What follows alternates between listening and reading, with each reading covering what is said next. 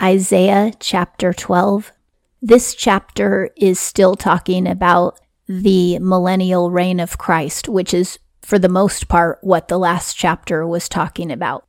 Verse 1. And thou hast said in that day, I thank thee, O Jehovah, though thou hast been angry with me, turn back doth thine anger, and thou dost comfort me. This is Isaiah speaking for all of Israel and all of those who follow Christ.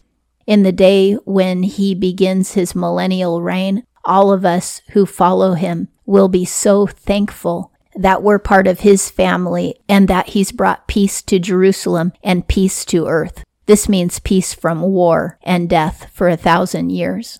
It's so amazing how the Lord does everything possible to get us saved. He gives us warning after warning throughout our entire lives. From seeing a billboard with a Bible verse on it to hearing somebody's testimony on the subway, there are so many ways that he speaks to us. And every millisecond of our life is a chance to repent. None of us can say that we haven't been given billions of chances to repent, literally. And he'll even discipline us and allow us and even cause us to suffer so that we will get tired of our sin and we won't want to live that way anymore. And he'll give us faith and everything that we need in order to follow him. And then in the end times, people will still have a chance to repent. Even during the Great Tribulation, some people will repent. Most people won't. And then we have the millennial reign. The Great Tribulation is going to give people a taste of hell, and that will last for 3.5 years, so that they'll know what they have to look forward to if they don't repent. Because even though the Great Tribulation will be the worst thing the world has ever experienced, it won't be worse than hell. There's still going to be a little bit of food and a little bit of fresh air and a little bit of shelter during the Great Tribulation. And the word of God will still be on earth because of the 2 witnesses who proclaim it. Probably because the news media will post everything that they say on the internet, and everyone will hear their message. And if that doesn't save people, which it won't save most, then there'll be 1,000-year millennial reign, a full 1,000 years that gives us a taste of heaven, in which we can then decide, do you like hell or do you like heaven? Because you went through the tribulation and that was a taste of hell. And now for 1,000 years, it will be heaven on earth. There will still be people who don't follow him, but there won't be any war. And everybody will have food to eat, shelter and clothing in abundance. And everybody will experience the peace and beauty of Jesus Christ. And everybody will be able to go to Jerusalem to see Jesus. They'll even be practicing in the festivals. That's what the book of Revelation shows us.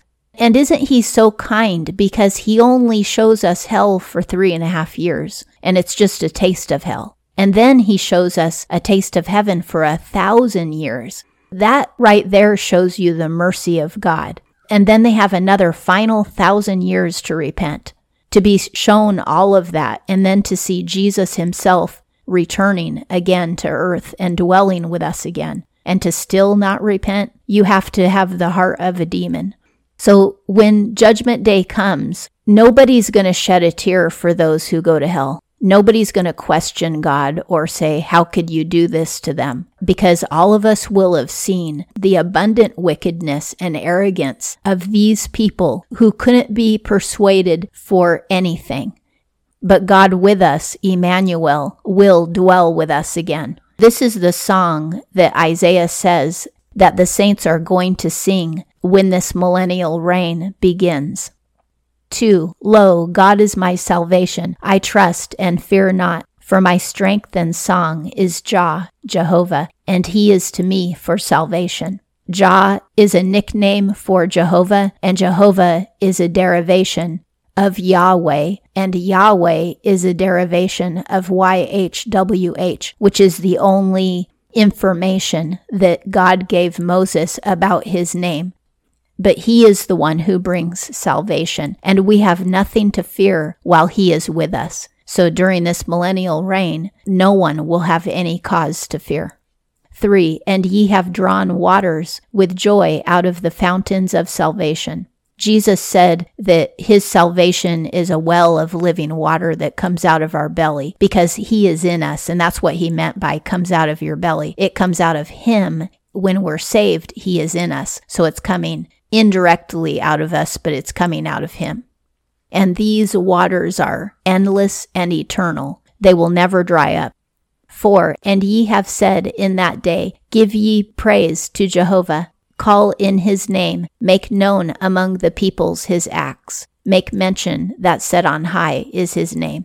We should always be extolling the name of the Lord, telling others about the great things that God has done, both in our personal life and in the biblical history and the great things he's going to do that we have read in the prophecies in the Bible.